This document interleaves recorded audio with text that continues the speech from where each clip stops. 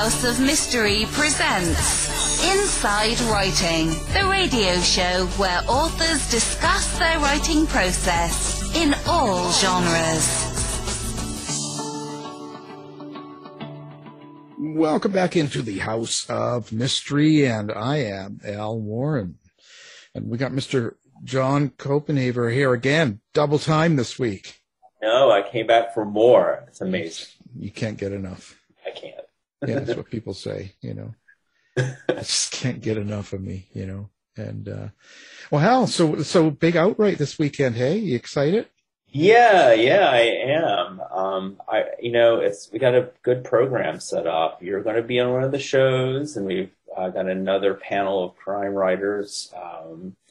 Outright is something that's been growing over the years. For those of you who may not know, it's a now online conference out of Washington, D.C. for LGBTQ writers.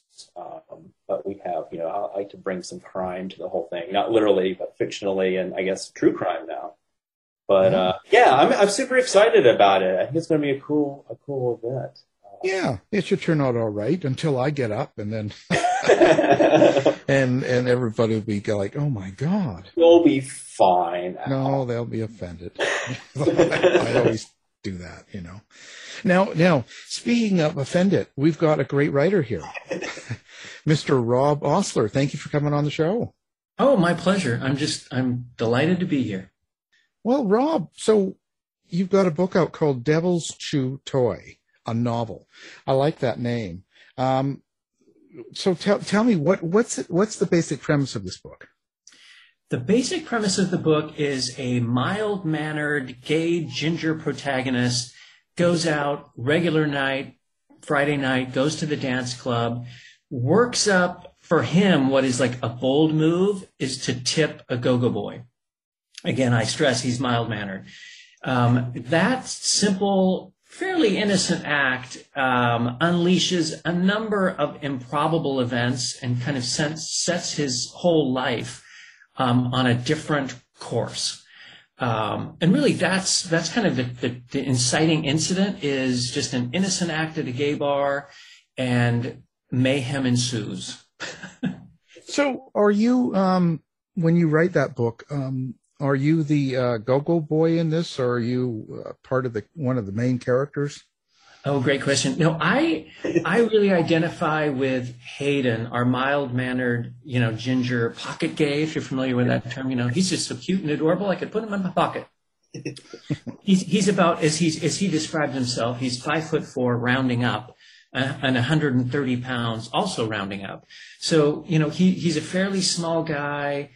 He also has a blog on the side called Mates on Dates, which is his, gay relationship blog, which is kind of ironic because he has no relationship. But it's the conduit through which he really speaks directly to his readers, all 12 of them, about, the ups and downs of, wading the gay dating waters. So you based this in Seattle, right? I did. I lived in Seattle for about 17 years. I kind of describe Seattle as my spirit city. People have their spirit animals. It's kind of my spirit city. It's, it rains all the time. It's kind of Neil Young weather as I describe it. And so I set the book there because, anybody who's ever written a novel, it's a lot of time you spend with the characters in that setting. And that's kind of where I wanted to return when I was writing the book. So I get to, follow along with the crazy characters as they, in their mad romp across Seattle from neighborhood to neighborhood. Yeah, up on Capitol Hill, Yeah, they go from Capitol Hill to Ballard. He actually, Hayden, the star of the show, he lives in West Seattle, where I also lived at one point, although I never lived in his apartment complex called the Orca Arms. But there's a lot of good action that happens at Orca Arms as well as all other parts of the city. I bet. Seattle itself, do you actually make it a character in a way? I do in a way. I mean, it's certainly it's pretty dominant backdrop because I describe, hopefully not over-describe, but, I try to put the reader in the variety of neighborhoods because West Seattle has its own flavor. Phinney Ridge, where his evangelical aunt and his 91-year-old friend Jerry live in their townhomes. To Fester's, which is the video arcade in the University District, shorthanded, by those who know as the U District. So I do try to kind of like paint that picture of Seattle, because each neighborhood is really so distinctive. And I know them well. And, it also made it pretty easy. It was both enjoyable for me to return to those places, but it also made it, easier to write because I didn't have to do a lot of research. I've been to those places. I know where the bridges are. I know, the ferry schedule and what it's like to cross, to Bainbridge Island and all of that. So hopefully the reader can go along for a pretty immersive Seattle experience, across 300 pages with Hayden and Hollister in their pacing romp. You mentioned Queen Anne. I don't think I do. Oh, but no. hopefully, I know that's such a kind of heralded neighborhood, but hopefully there'll be other books in the series. So I'm sure he'll have a reason to crawl up the hill at one point. So when you start a book like this and you start putting it together, is it a storyline that comes to you first, or is it the character or one or two characters that come to you first? Yeah, there are three things that have never changed, but only three things. The title, which you mentioned early on, Devil's Chew Toy, the main character, Hayden McCall, and I had an idea of, what he was like in terms of personality and his interests, as well as his physical description. And then the inciting incident, which we've already talked about, which is that, innocent, I'm going to tip the go-go boy at the gay bar, as the inciting incident. Those were the only three things that kind of stood the test of time. Everything else in the book changed. The one thing that I intended to do, and hopefully I'm reasonably successful at it, is I liked this notion of, again, that innocent incident setting off this crazy, unexpected, almost surreal and awkward series of kind of life-threatening situations.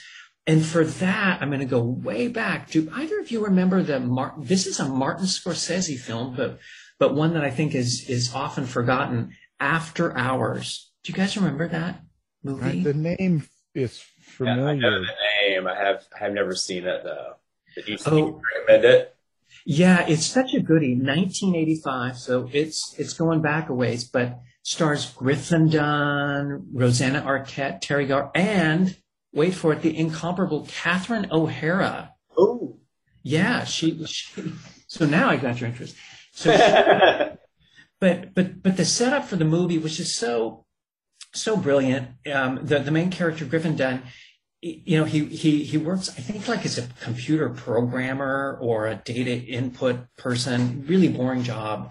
Not that all computer programming jobs are boring. He just happened to have a boring variety of that job. And after work, he goes to run this fairly innocent incident, and he loses his money, and that simple thing triggers this crazy series of events. And then throughout the next, 12 hours, all he's trying to do is escape these crazy people that he keeps running into and get back home in Manhattan. And I just love that idea that, you can set out on what is like a mundane, seemingly routine errand, and your life completely is turned upside down, and you're set off on this crazy adventure that no one would ever believe in the retelling. And so that spirit of that idea is really what helped shape the plot in Devil's Chew Toy. It's just, of course, it's a completely different story, but I liked that dynamic of the unexpected, unpredictable, crazy events. So the name, where'd the name come from? I don't even remember at this point. I liked the notion of, well, actually, there was a character in a version of this story years ago at this point. That character has been, killed from the book long ago. But he was a very evangelical dude. And so he actually was a villain in the story. I don't want to waste too much time in like telling you the story that went away, but to answer that, like, where did the devil's chew toy come from? I was playing with that tension of, he's a good Christian by day, but if you saw what he did when people weren't looking, he's really a bad guy. And he's internally tormented by these two different people that he's trying to compartmentalize in his head. And I was like, yeah, it's like if the devil had a chew toy, that's this guy, right? Because he's tormented. So it's essentially, and I also like playing, with themes of religion and morality and, really what is a good Christian versus, not a good Christian. Not that I'm a religious person at all. But anyway, that hopefully there's an answer tucked in there somewhere. But that was kind of the idea of where the title came from. And then, frankly, I was so smitten with the title that as the book changed so much over the years, I just wanted to stick with the title. And so, the savvy reader, or maybe not even, might not even take the savvy reader to see. It's like, oh, I see how you kind of shoehorned in a reason for the title, page 250 of the 300 plus page novel, where one of the characters, Jerry, the 91-year-old friend to Hayden, the main character, explains this notion of the devil's chew toy in a more eloquent way than I just described it, but hopefully makes reason for why that title that label is relevant to the story. So why do you center things around, or have them involved, I guess, religion? I was raised by an evangelical parent. Oh. Yeah, so I can remember many a Saturday being dragged to the big hotel. I was born and raised in Boise, Idaho, I should mention. Oh. And at the Roadway Inn, that was like the four-story, biggest hotel in town. And there would be like an all-day Saturday evangelical event where a pastor would come in from out of town, and you would spend the day there in prayer and Bible study and song and the things one does at an all-day Saturday evangelical Bible event. And mind you, at the time, this is like, I'm in 6th through, 7th, 8th, 9th grade until, I finally rebelled, and it's like, I'm not doing it anymore. So you can imagine, it was, there were other ways that a young teenager would like to spend his weekends than doing that. But having close family members who are still, involved in that faith, who those sets of beliefs, largely define who they are and shape their world is really very fascinating to me, because I've lived that experience, not for many decades, but I've lived that experience in my past. And now to be on the outside looking in, and today, when we reflect on, all of the different, legislation and what's going on in America, and divisiveness and red versus blue, and just all of that stuff that definitely has, like a religious component, when we talked about like Christian nationalism and that kind of thing, I find it interesting, in many ways it's discouraging, but I find those tensions, that human beings can, basically just believe things based on a yearning to believe versus science, and it doesn't get more fascinating to me, than human being and psyche than those sorts of issues. Do you have a point to it? Like, are you just trying to relate an experience of being religious, or are you trying to point out something? Yeah, I'm not trying to make a statement. I really appreciate that question. I think more than anything, I'm trying to acknowledge that is the world. That's an element in which that's an element of the world in which Hayden exists, because his mother passes away. I don't think I'm giving away too much of the book, but his mother passed away when he was in high school. So he was then raised by his aunt, who's really only, immediate family. Well, she's evangelical. And so, he loves her and he respects her, but, he doesn't agree with her thinking.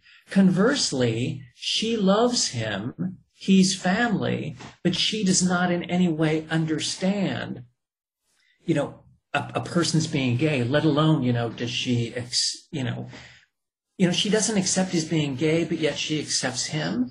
And I think it's just, and I don't go deep on this, I do describe their relationship in the book. But, I didn't want to go, deeply into that because it's supposed to be a fun adventure.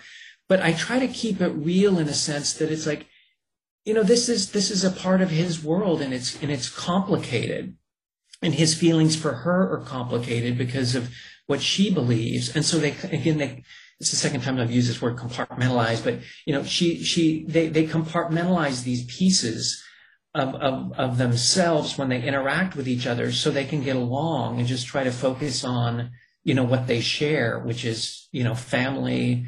And they do love each other, even though, they can't possibly, accept, he can't accept her evangelical beliefs any more than she can really truly accept his being gay. I just find that, interesting because life's complex. How do you experience these characters? Like, are you seeing them visually? Do you hear their voices? Do you, what experience do you go through when you're working with these characters to do the book? Yeah, it's really vivid to me. I can see them. I can hear them. I am literally standing. I'm in the room with them. I can picture, Burley, who's, literally a physical giant with her, Willie Nelson pigtails and her cowboy boots and her jean cutoffs. I can picture her. Sounds like John. With the pigtails, if you only had pigtails. If only I had enough hair, Al, to have pigtails. It's, and before I've gotten the questions, it's always interesting. It's like, who would play these characters, if you were ever so lucky to like have them, turned into a movie. And I can never come up with anybody because they're so distinctive as like individual human beings that I can't like put another face on them. The only one I can think of is like Della Rupert, who is the kind of creepy proprietress of Barkingham Palace, the marvel of a boutique of a pet store in Ballard, speaking of neighborhoods in Seattle. And I could picture her being played by like Melissa McCarthy, with her 70s big, gold rim, eyeglasses and her floral muumuus and her, overpowering perfume of lilac. I can see like all of the characters tend to be pretty over the top.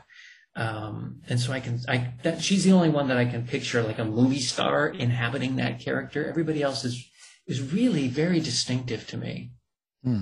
Do they sort of have control over their own destiny, or is this something you completely control? I would say Hayden, I kind of control him, and the characters, I do myself a disservice. I'm sure that everybody's heard these terms like plotter versus planner, and I'm definitely pantser. Plotter versus pantser, like fly by the seat of your pants. I definitely err on the side of fly in the seat of your pants, because I let the characters just kind of do these crazy things, and sometimes it kind of works me into a corner where I'm like, well, that's not going to work in terms of the arc of the story, or it's just that scene just kind of takes over too much of the story and becomes too big. But I definitely, again, I kind of ride alongside Hayden, and he's my alter ego in the stories. And so when he interacts with Hollister, I kind of go into those chapters wondering, wow, I wonder what Hollister's going to do, and to entertain us and take us out of our comfort zone, because I definitely am a shyer person. I'm not very bold. Again, I relate a lot to Hayden. He says at one point, one of the reasons why he really likes Hollister is, she's got such a big, bold personality that, they balance each other out. He likes that because he doesn't have to be the star of the show. She is the star of the show. So he gets to just, ride along beside her and be largely entertained by her. And that's the way I view Hollister and Burley and Della Rupert and Roy Driggs, these other secondary characters. I try to set them up and create them where they can be big and larger than life and have a distinct personality in my head, and then just kind of let them roll and then rein them back when I need to because of plot points or arcs or that kind of thing. So I'm just curious, I'm not sure. Did you set out to write Devil's Chuchoy and thinking I want to write a cozy or a quozy, or did it just sort of that felt like the right? You wrote the story and it felt like that was the right sort of, I guess, way of labeling it or marketing it. I'm just curious, and if you did you feel that were there ever uneasy sort of moments with this sort of label of cozy? Yeah, I'm just curious.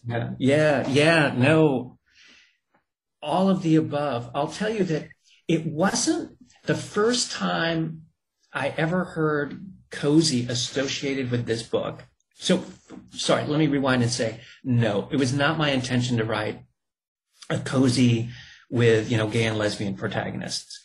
What was my intention, for sure, out of the gate was I didn't want the gays to be tragic victims, and I didn't want them to be the villains. Moreover, I wanted them to be largely nice to each other. I wanted friendship to be at the heart of the book. I'll bring up, this is, there's no better time to bring up Armistead Maupin at this point. It's like, his Tales of the City, which first came out in 1978. Of course, there was like 9 of those novels in the series. What is beloved to me about those books is the friendships among, Michael Tolliver, who was the San Francisco gay guy, Marianne Singleton, fresh from the Midwest, who's straight, and then Anna Madrigal, who turns out to be, a trans woman, landlady on, Barbary Lane here in San Francisco.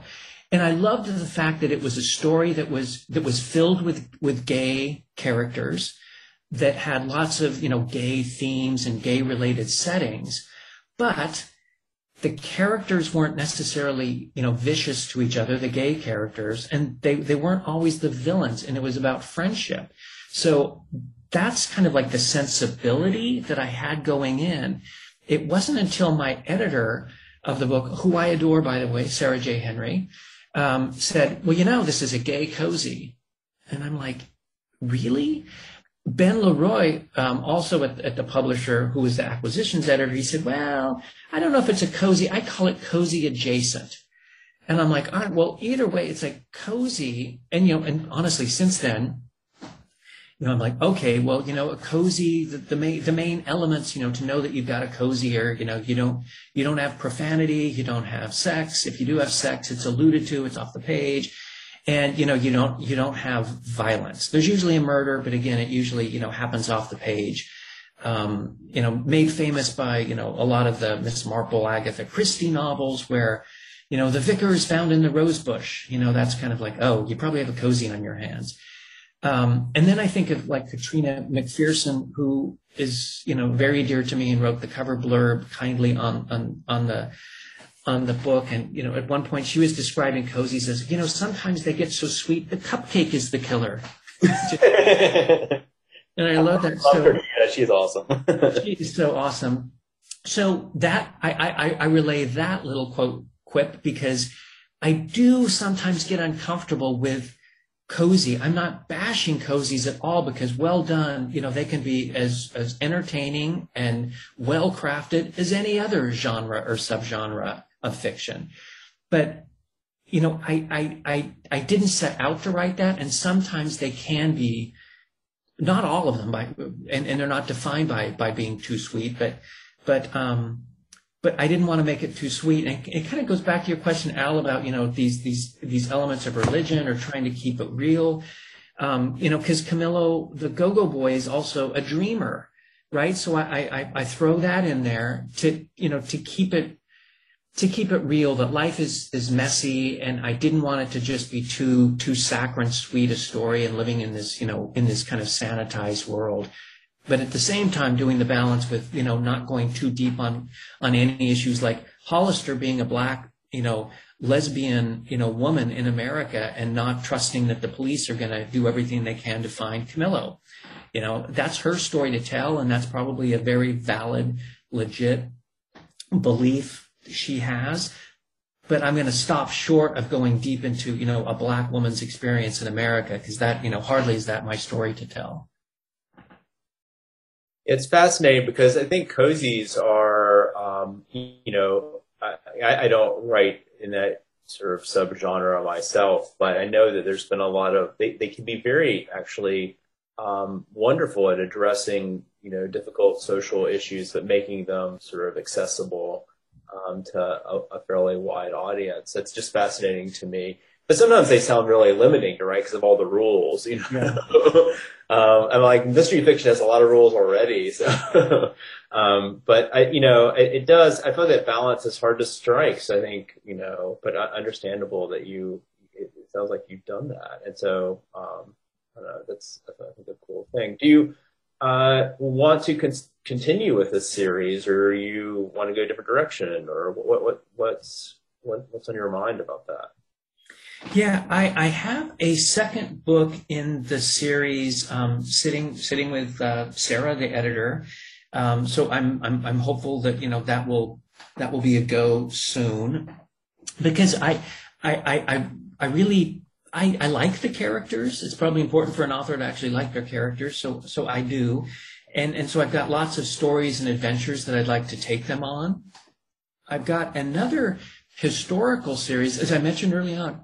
I was born and raised, places of Boise, Idaho, and I came across a plaque of this building called the Natatorium, which was built in the late 1800s, which was like the largest indoor swimming facility in the world, and it was in Boise, Idaho. It was it's like a Moorish cathedral to indoor swimming with naturally, heated geothermal heating of the water. And I just remember looking at the plaque. It blew down in a windstorm in like 1936. It stood for like 45 years. And I thought, wow, that is one spooky looking building. And in the early 1900s, that would be a great setting for a murder mystery. So I created a character, Harriet, who travels to Boise from Chicago. She's a private detective with a Prescott agency, which is fictional, but there were female detectives at the time, very few of them, in New York and in Chicago and other large cities. And she has to go to Boise, Idaho, which is still like the most geographically isolated capital city in the country, and save her brother from a crime he didn't commit, which was a murder at the Natatorium. And the twist there, because it's kind of my thing, is Harriet does a good bit of her sleuthing as Harry, because she is a lesbian in 1908. And it's one thing to be that in Chicago, which is, no great shakes, but then she goes to the far west. So again, playing with these kind of norms of, a very conservative society, 1908 Boise, Idaho, and here comes Harriet, and dealing with the Chinese and the Irish, and there's just kind of interesting things there. So I think my lane is these mysteries, good-hearted characters at the core, but always queer characters.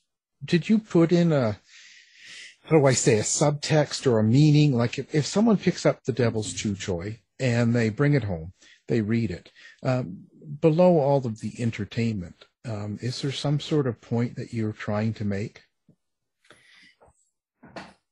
Yes. And I think it's this. It is, friendships are the most important thing ever. And it was important to me that Hollister and Hayden developed this really strong friendship, even though like physically I made them about as different as I could. Personality wise, I made them as different as I could, but their united, mission of finding this guy that they both like and care about, brought them together. And throughout their time together, almost this kind of forced, crime duo, they come to not only really become really best friends, but also just really love each other and look out for one another. And so it's really like these unexpected friendships and being open to them. And that really is, to me, hopefully that comes through in the book, but at least that was my intention, as the theme, because hopefully, when you read the last line of the book, you think, oh, that was fun. Nobody's winning a Pulitzer Prize here with this thing. It's very frothy. It's very fast paced.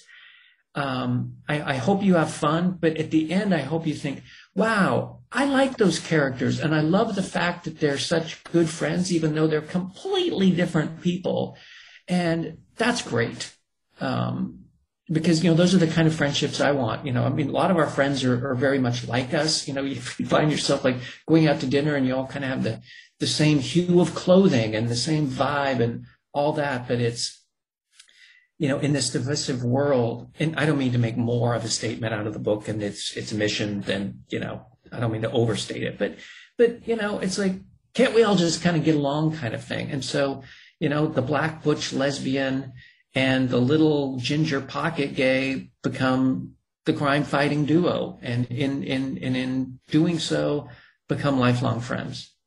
How do you sit and write? Like, what's your process? So when Rob is going to put the book together, he's decided he's going to write a book. You sit down, you have some of the ideas. Can you plan your time? Like, I'm going to write 9 to 4 today, and do it all like that, or do you have to be in a certain mood? No, I usually will just if I've got a day part, I usually think it's like I'm either going to like have the morning or the afternoon, and just depending on what else is going on in life, I'll try to kind of dedicate one of the day parts to writing. And depending on where I am in the kind of in the process, if I'm just starting out, I usually will just like on a notepad scribble out the characters and kind of what their role in the story is. If I'm actually writing, the one thing I do try to do is, just because it drives me crazy if I stop short of a chapter, I try in each kind of day part, again, an afternoon or morning, I try to get to at least a rough draft on the screen of an entire chapter. Of course, I'm writing in this genre where, the chapters are pretty short. They're not thriller-like chapters, which tend to be even shorter, sometimes a page. But, they're usually about 7 pages, 6 to 7 pages, sometimes 5, but usually 6 to 7 pages. And I try to get the draft to that point. I'm curious about this because the question I've been thinking about a lot myself, Rob, but what initially attracts you to the mystery story? Like, I'm not really talking about cozy or something like subgenre questions. More like, what about the structure of a mystery story do you feel like, it speaks to you? It certainly has always spoken to me, and I find myself, even if I'm writing something that's not necessarily with the big label mystery, it's still structurally, there's a mystery there, So I'm curious what has drawn you to it. Yeah, well, I can remember like having chicken pox. I'll make this relevant. As I think I was like in 5th or 6th grade, and my mom started reading Agatha Christie novels to me. I could read myself at that point, but, it was like I was 6, so, that was kind of like a treat.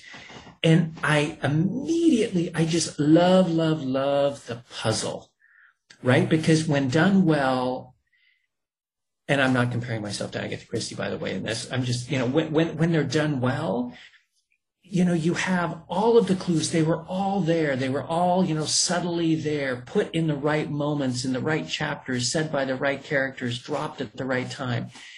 And it's this, and then when you get to the moment of the reveal, right, the magic when well done is you go, I should have seen that coming. It was all there for me. I just love that puzzle. And also just the crime, because you've got a crime, that element itself, and I don't think it always has to be a murder. In fact, nobody gets murdered in Devil's Chew Toy. But, that, we love, humans love crime shows because there's so much excitement and drama. And immediately, if there's a crime, you've got a villain and you've got a victim. And so you've got those ready-made elements for tension, and there's places to go and things to do. So I've always, from me, I guess just being a little kid, that was kind of my go-to favorite genre.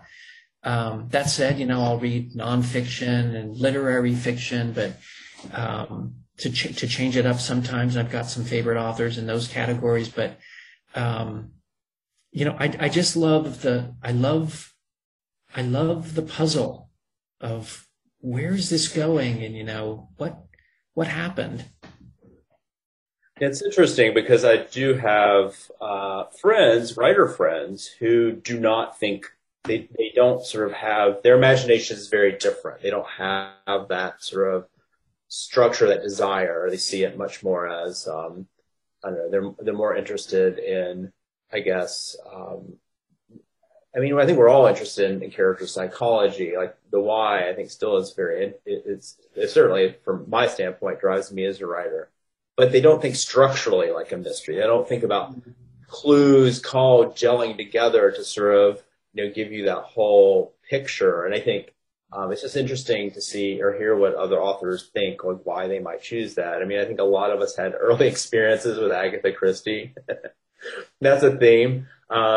She was actually, I still think, a kind of an important middle school read for so many writers, particularly crime writers in my generation. But I was just curious. Yeah, I think it's certainly the way our minds work is just a little different than some other writers. So. Yeah. And it's, you can be tricky. I'll give you a shout out here for, the Savage Kind, which I really, really, really liked, as I think But, you have all these different characters, like, Miss M, the English teacher, mentor to the girls. I'll be careful not to give any spoilers. It's like, that's one character, and she's not one of the two main characters. But you're like, all the while, I'm like, all right, what's up with her? She's like, there's something going on with her that I know is really meaningful, more meaningful than just the way she's presented on the page and, like the early chapters. What is it? And so there's these different layers that, when in the hands of a good author, such as yourself and others, it makes for a more intriguing read because you have all these different layers and these themes, and you're like, oh, what's up with him? What's up with her? What does that mean? And so it keeps the reader guessing. And I find it a challenge to write, and then, a delight to read, those that are well done, because they give you so much. There's so many layers. Yeah. I bet you do that. Well, I was going to say, I bet you do that with people you meet too. Oh, for sure. Right. Yeah. Yeah. It's very much a reflection of the human condition. Yeah, it is. I think even in literary fiction, I think for good literary fiction, you should be sort of seeing pieces and then get some, by the end of it, understanding of what's going on psychologically. It kind of works like a mystery story. It's just more, it doesn't have to be so much like clues adding up. But I think there is something to it. But It certainly is something I continue to think about as a writer. Yeah, it sounds like you do too. Yeah, no, for sure. I wonder if you actually watch people or people you know and pick up maybe some of their personality traits or behaviors and incorporate it in some of your characters? Yeah, I absolutely do. I'll return to like the character Della Rupert, who again is the creepy proprietress of the Marvel of a Pet Store, Buckingham Palace, that I was saying, well, Melissa McCarthy could play her. She is patterned after a childhood friend who shall not be named, but I completely see this person and the way they have a sing-songy voice, and they even use some of those words. It's like, oh, now, darling, now, sugar. And they like within a minute they'll use like sugar and darling and sweet pea several times. And I'd almost think like, oh, I'm overdoing it if I didn't know. No, I'm not. There's a human being who exists like this. And I love these over-the-top characters. It's like, and I was mentioning After Hours earlier and going like way back in the Time Machine. Another Time Machine is like, this is Spinal Tap. Do you remember that, right? With Christopher Guest and Harry Shearer? Yeah. Yeah. Oh, yeah. And, those mockumentaries, they're so great because, like, I think it was like Nigel Tufnell or Derek Smalls, those two characters. One was like, for the amplifier, they're like, I turn it up to 11. 11, yeah. It's like, it was just so silly. But I love the silly and the over the top, and some of the characters like Burley and Della. In my mind, literally, I'm like, okay, you can turn these characters, you can turn them up to 11. Just don't go past 11. Yeah. So do you like to interact with fans, readers, people? Do you do social media, website? How do people get a hold of you? Through social media. I mean, probably like a lot of authors, it's a blessing and a curse. It's awesome because, through Facebook and Twitter and Instagram, naming the platforms we all use. I have been able to connect with readers, and Goodreads is another great one. Different Facebook groups, and so I found a lot of readers that way. They found me. I'm on all those channels. Also, the website.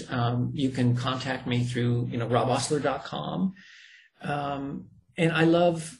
What I love the conferences. This is my debut novel, so I've only been to two. I've actually met John at Malice Domestic and Left Coast Crime. Boucher Con is coming up early next month. I love those because you meet other authors, and everybody is truly so lovely and supportive in this community. You don't really get a sense of like competition that, it's like people are only going to read my book or your book. So, we got to fight it out. It's like, it's just so silly. There's plenty of readers and plenty of great books for everybody. So I love the writing community. I love the readers. I love to hear from them. I'm not a terribly gregarious person. It's like if we're in the elevator, I probably won't say anything. But, if we strike up a conversation, I'm more like, I'm better one-on-one than I am in a crowd. Yeah. Are you doing TikTok? No, my one, at the same time, I have like one foray into that because, it's like book talk, you got to be there. And it's like, oh man, it's like, I'm on there enough where I kind of, I get what it is. I'm a little generationally limited by that. But I have reached out to a few people, like Aaron's Book Talk, right? Because I figured out he's a gay guy who reviews books. So, I friended him, sent him a book, and and then he did a 15-second video on the book. So I have one moment or one there, and so but really the short answer is no, I'm not active on Book Talk. If I had a child or a nephew to help me do videos or something, it may be kind of fun, but just put on some lipstick in a while, the way you can get on there and start dancing. I know. See, if it's like I need a Hollister in my world to help me do that.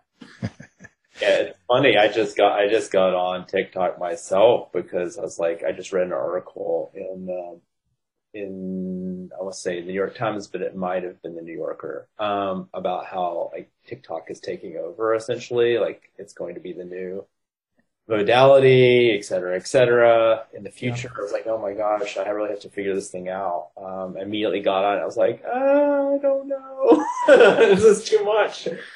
But I think you do kind of have to start figuring it out. It's interesting. Yeah. Comfortable making videos of yourself. I lost all my hair when I go on there. Well, so here we are. I'm just wondering now, Rob,